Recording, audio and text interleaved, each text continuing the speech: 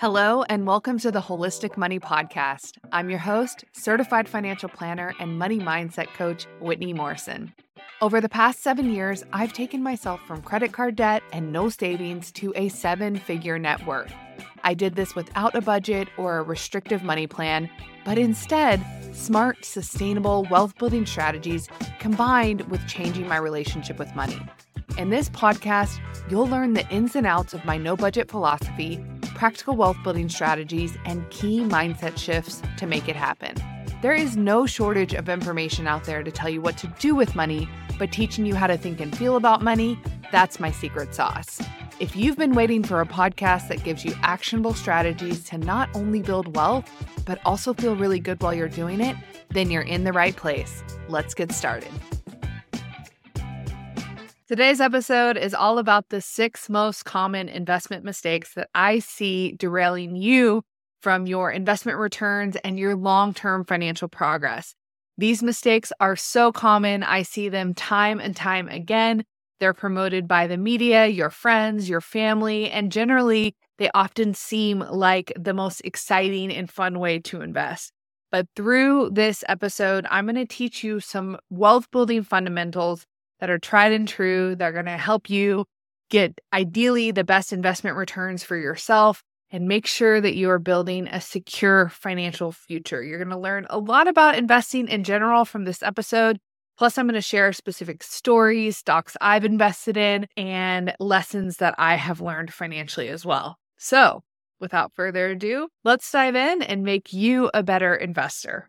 The number one mistake is chasing the trends. A lot of you have probably heard people talking about a stock that's taking off or a company that's doing really well or an IPO that's gone through the roof or crypto is starting to rise really rapidly. It's time to get in. I have seen a lot of people make financial decisions and end up buying stocks or crypto or whatever based on a momentary trend that is happening in the market.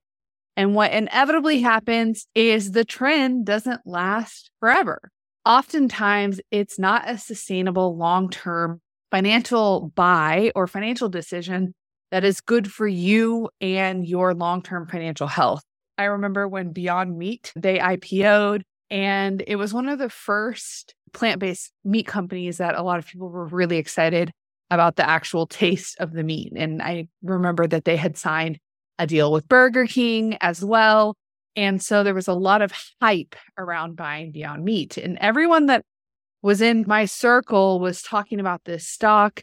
And I ended up going in and buying a lot of Beyond Meat. And within months, the stock plateaued and ended up dropping significantly. And I remember learning a pretty big lesson about this. And I learn it every day too when I am working with my clients, because I often will look into their stock portfolios and will look at the individual companies that they're buying. And a lot of their purchase decisions are coming from trends. And we'll start to look at the performance of the stock today relative to when it was a really hot stock as a trend. And we'll often notice that the stock has decreased in price in general, or decreased momentum, or completely faded out of the trend. One thing I want all of you to know about the market is that it's an incredibly emotional place, and a lot of performance, especially short-term performance in the stock market, is driven by emotions. So just be very wary on putting all of your money on that trendy stock, and instead focus on your long-term investment objectives. And for most of you, unless you are an active investor, your long-term investment objective is just to get a 7 to 9% return in the stock market and have your money grow so that you can prepare for either retirement or some kind of mid or long-term goal that you have. Mistake number 2 that I see is making emotional decisions. This actually may be one of the most important lessons that all of you can learn as it relates to investing. When I started my career as a financial planner, it was in 2008, drop dead middle of the financial crisis. Started working at Wells Fargo Advisors, and I started fielding calls of our clients who were freaking out about the performance of their investments. A lot of them called, a lot of them sold huge portions of their investment portfolios. Some of them liquidated their entire retirements.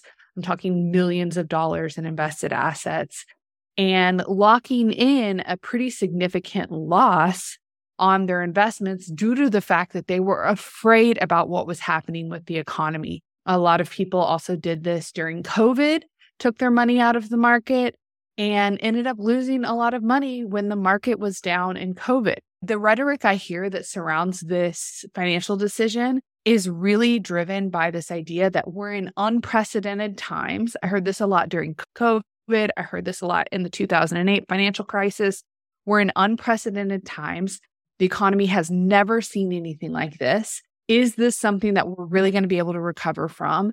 And what do we all need to do right now to protect our money to make sure that we are not washed away in this terrible financial storm that as an economy we've never experienced before and have no idea the way out? I think this is really interesting rhetoric because it's repeated every single downturn that we have in the market. And it sounds so true in the moment when you hear it. But what you have to do in those moments of economic volatility when the market is down is you have to really check your emotions, because when you make emotional decisions when the market is down, it is the number one mistake that I have seen people make in their investment portfolios and can be hugely detrimental to your financial future. I'm working with a client right now. She ended up selling off like $100,000 of her invested portfolio during COVID because she was very afraid about what was happening in the economy. And since then, the market has been on an upswing, and she lost out not only on a lot of growth from that upswing that the market ended up inevitably experiencing, but she also locked in a loss. Whenever you're invested in the stock market, your portfolio may go up, your portfolio may go down, but you don't actually realize any of those losses or gains until you actually sell. So making emotional decisions about selling and when you're going to sell, especially during a downturn, is incredibly risky and can be very detrimental to your long-term financial health. Mistake number 3 that I often see is failing to properly diversify. What this means is it's always wise to maintain diversification in your investment portfolio. I know a lot of my clients really like to invest in the S&P 500 index. Essentially what that is that's the top 500 companies in terms of market share that are trading on the stock market.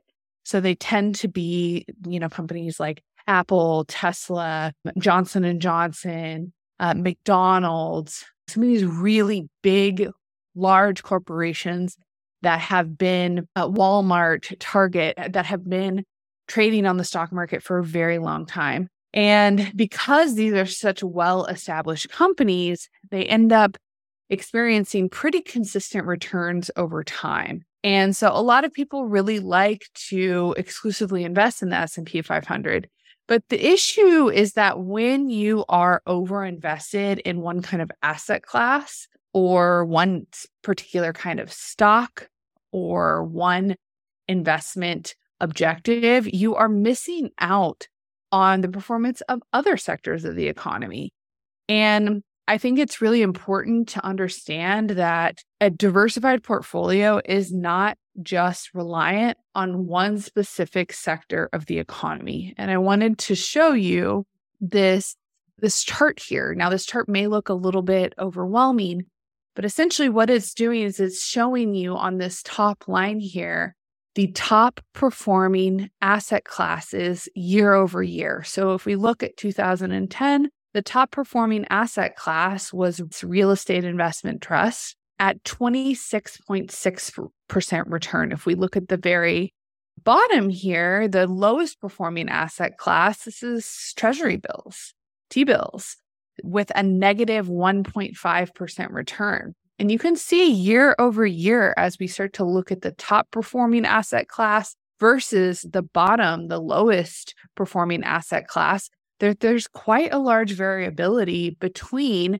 the winners and the losers, or the high performing asset classes and the low performing asset classes. If you're investing in the S&P 500, you're investing in US large cap stocks, which really over the past 10 years has only been the top performing asset class in 1 year out of the last 10 years. So you can see that different years, different asset classes perform better than others and perform worse than others, right? This is why you want to have exposure to multiple asset classes.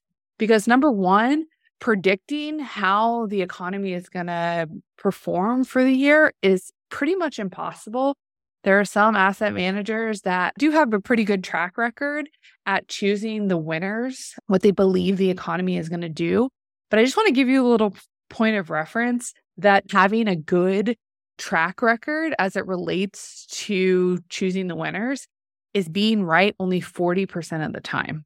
That is like an incredible track record for an investment manager. So you can, as you start to really think about the strategy of investing, I really feel like this chart shows the importance of having diversification of all different asset classes so that you can get exposure to international stocks, for example, when that's doing really well.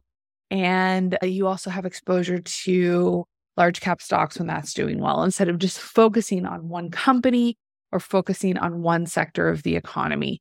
Those of you who have like an employee stock purchase plan or your company gives you stock, that's another way that I can see my clients be over concentrated in one particular company. Like I know Amazon employees, they tend to have a lot of Amazon stock, and which is great when Amazon is doing well, but it's not so great when Amazon gets a really shitty press release and they talk about not treating their employees fairly and the stock goes down. You just never know what's going to happen with one single company that can really affect the return of that stock.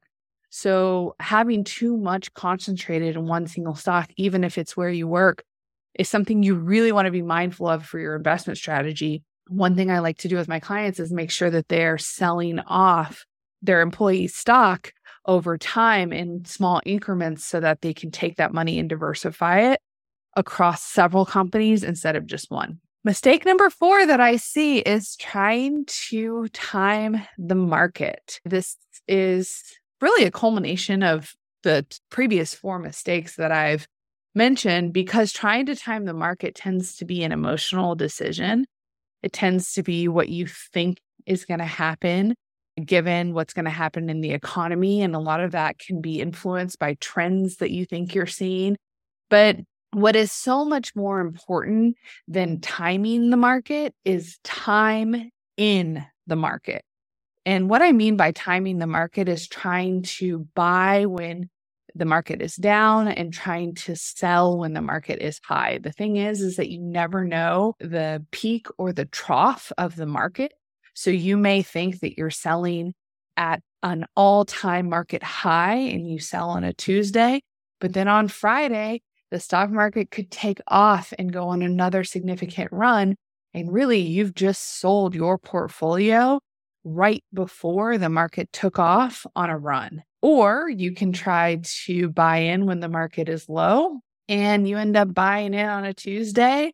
And then on the next Thursday, the market has a significant drop and you end up buying in the market when the prices were actually much higher than if you had waited 1 or 2 days. So trying to time the market to get in is a very risky game. And it is something that can lead to a lot of missed opportunities and significant loss. So what I like to tell my clients is don't try to time the market. Don't try to use your time and energy that way, because it can, like I said, it can only prevent you from getting more exposure to the market. What is more important is time in the market. You want to get in as soon as possible and you want to stay in as long as possible. Mistake number 5 is ignoring investment cost. So when we are investing in mutual funds or index funds or any kind of fund, there tends to be cost associated with that.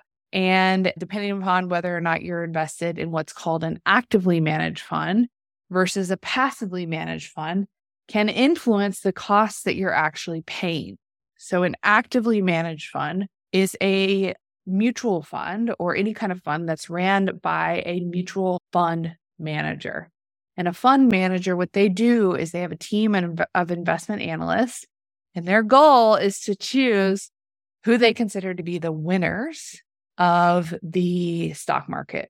And sometimes they're right and sometimes they're wrong. Sometimes they have an amazing 5-year performance. Sometimes they end up choosing the companies that don't do well and they lose a lot of money. Passively managed funds, they actually don't have an investment manager.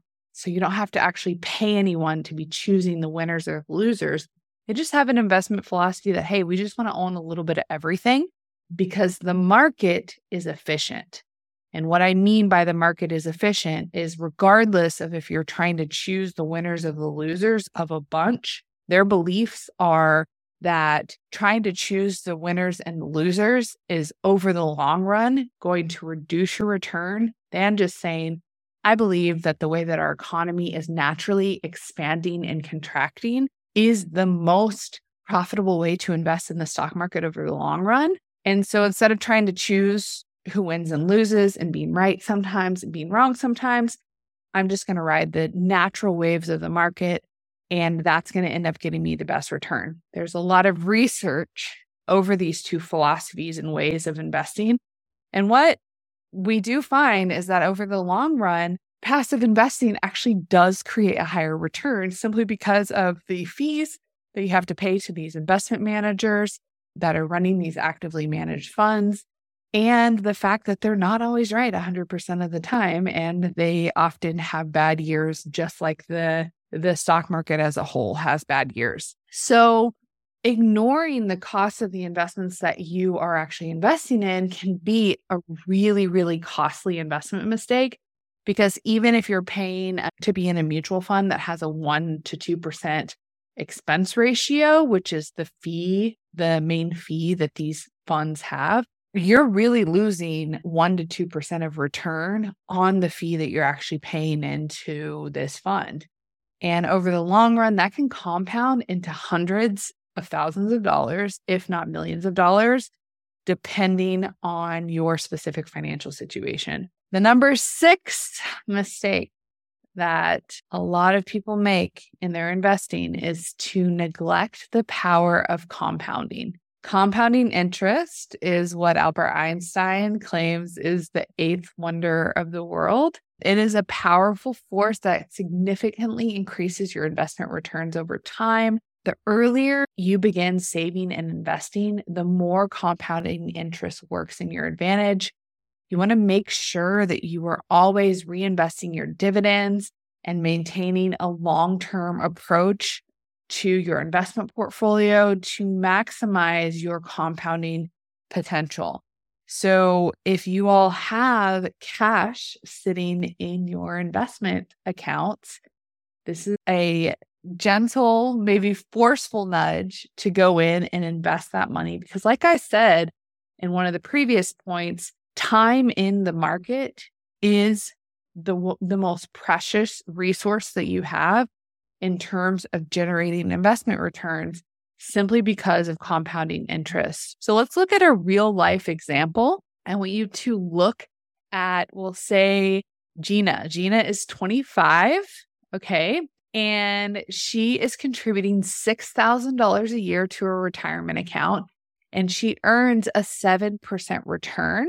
And her total investment portfolio projected until she's 67 is $1.48 million. Her friend, Robin, she gets started at age 30. Only 5 years later, she does the exact same thing. She puts in $6,000 a year and she earns a 7% return. And she also invests until she's age 67. And her total projected investment portfolio is $1.03 million at age 67. So you can see the decision to start even 5 years later, just investing $6,000 a year, cost her $500,000. The total investment that the first woman put in was $252,000 because she started at age 25. The second woman, she did $222,000 because she contributed $6,000 every single year, 5 years later. And the difference in their contributions is $30,000. The difference in their investment portfolios at the end of their timeline at age 67, their retirement age, is $500,000. So that is the power of compounding interest. That's the power of starting to invest early and often so that you make sure that you're always, always, always taking advantage of your investment returns and your investment potential and the time in the market. So that's one of the biggest pieces of advice is to start now, start early, invest often, invest as much as you can, even if it's not a lot of money. To continuously putting in money in the market year over year will help you start to really play this compound interest game. So that is all that I have for you today in terms of the 6 mistakes. I'm going to recap them really quick. Number 1, chasing the trends. Number 2, making emotional decisions. Number 3, failing to properly diversify. Number 4, trying to time the market. Number 5, ignoring investment costs.